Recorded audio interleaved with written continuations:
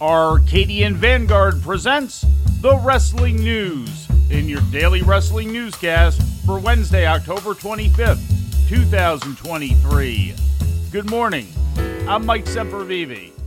We begin today with NXT's Halloween Havoc episode broadcast live on USA Network from the WWE Performance Center in Orlando, Florida, hosted by Scarlett and Shotzi. The episode featured two title changes, with Lyra Valkyria upsetting Becky Lynch in the main event to win the NXT Women's Championship, and Chase U's Andre Chase and Duke Hudson beating Tony D'Angelo and Channing Stacks Lorenzo to take the NXT Tag Team title. Valkyria's win ends Lynch's NXT Women's title reign at 43 days. Well, there's many emotions flowing through the mind and the soul of the man as Lynch returned to NXT to find a person that could match her will, could match her desire and her passion. And on this night, Lyra Valkyria had it and just a bit more. Brian Pillman Jr., using his new ring name Lexis King, made his NXT television debut, defeating Dante Chen. We talk about innovative offense. We talk about a unique style. But how about the high impact? Nasty, gnarly, What do you call it? I'm gonna have to ask him. To do your work, man. Here is your winner, Lexis King. In the semifinals of the Women's Breakout Tournament, Kelani Jordan beat Ariana Grace, and Lola Vice went over Carmen Petrovich. In other results, Roxanne Perez defeated Kiana James in a Devil's Playground match, and Blair Davenport beat Gigi Dolan in a Lights Out match.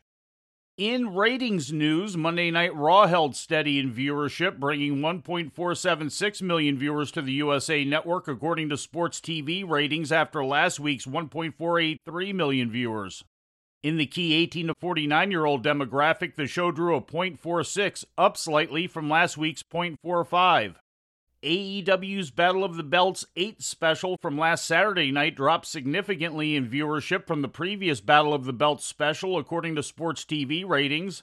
Last weekend's special brought in 397,000 viewers to TNT, down from the 524,000 who tuned into Battle of the Belts 7 last April. In the key 18 to 49-year-old demographic, Battle of the Belts 8 did a .13 rating, down from the .15 key demo rating of Battle of the Belts 7.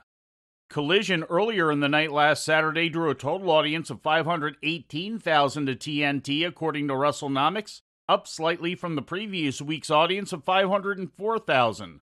The number also demonstrates a loss of 121,000 viewers between Collision and Battle of the Belts. The rating for Collision in the key demo was .16, up from the previous week's .14. This was the first time Collision has had consecutive showings of over 500,000 viewers since the early weeks of the show last July. And before we leave you today, we'd like to remind you that however you consume your content, you can find the wrestling news 24 hours a day and 7 days a week across social media. On Twitter, follow us at Wrestling News AV. Our Facebook page is also Wrestling News AV. The Wrestling News can also be found on the Arcadian Vanguard YouTube page. And for those who utilize Amazon Echo devices, just tell Alexa to play the Wrestling News podcast. And remember to make sure you add podcast at the end. Once again, for daily updates, breaking news, and more, follow the Wrestling News across social media. And that's the news for today. If anything happens, we will be here to tell you about it. No clickbait, no paywall, just the Wrestling News. The Wrestling News is a division of Arcadian Vanguard, and the Wrestling Newscast is a production of the Arcadian Vanguard Podcast Network.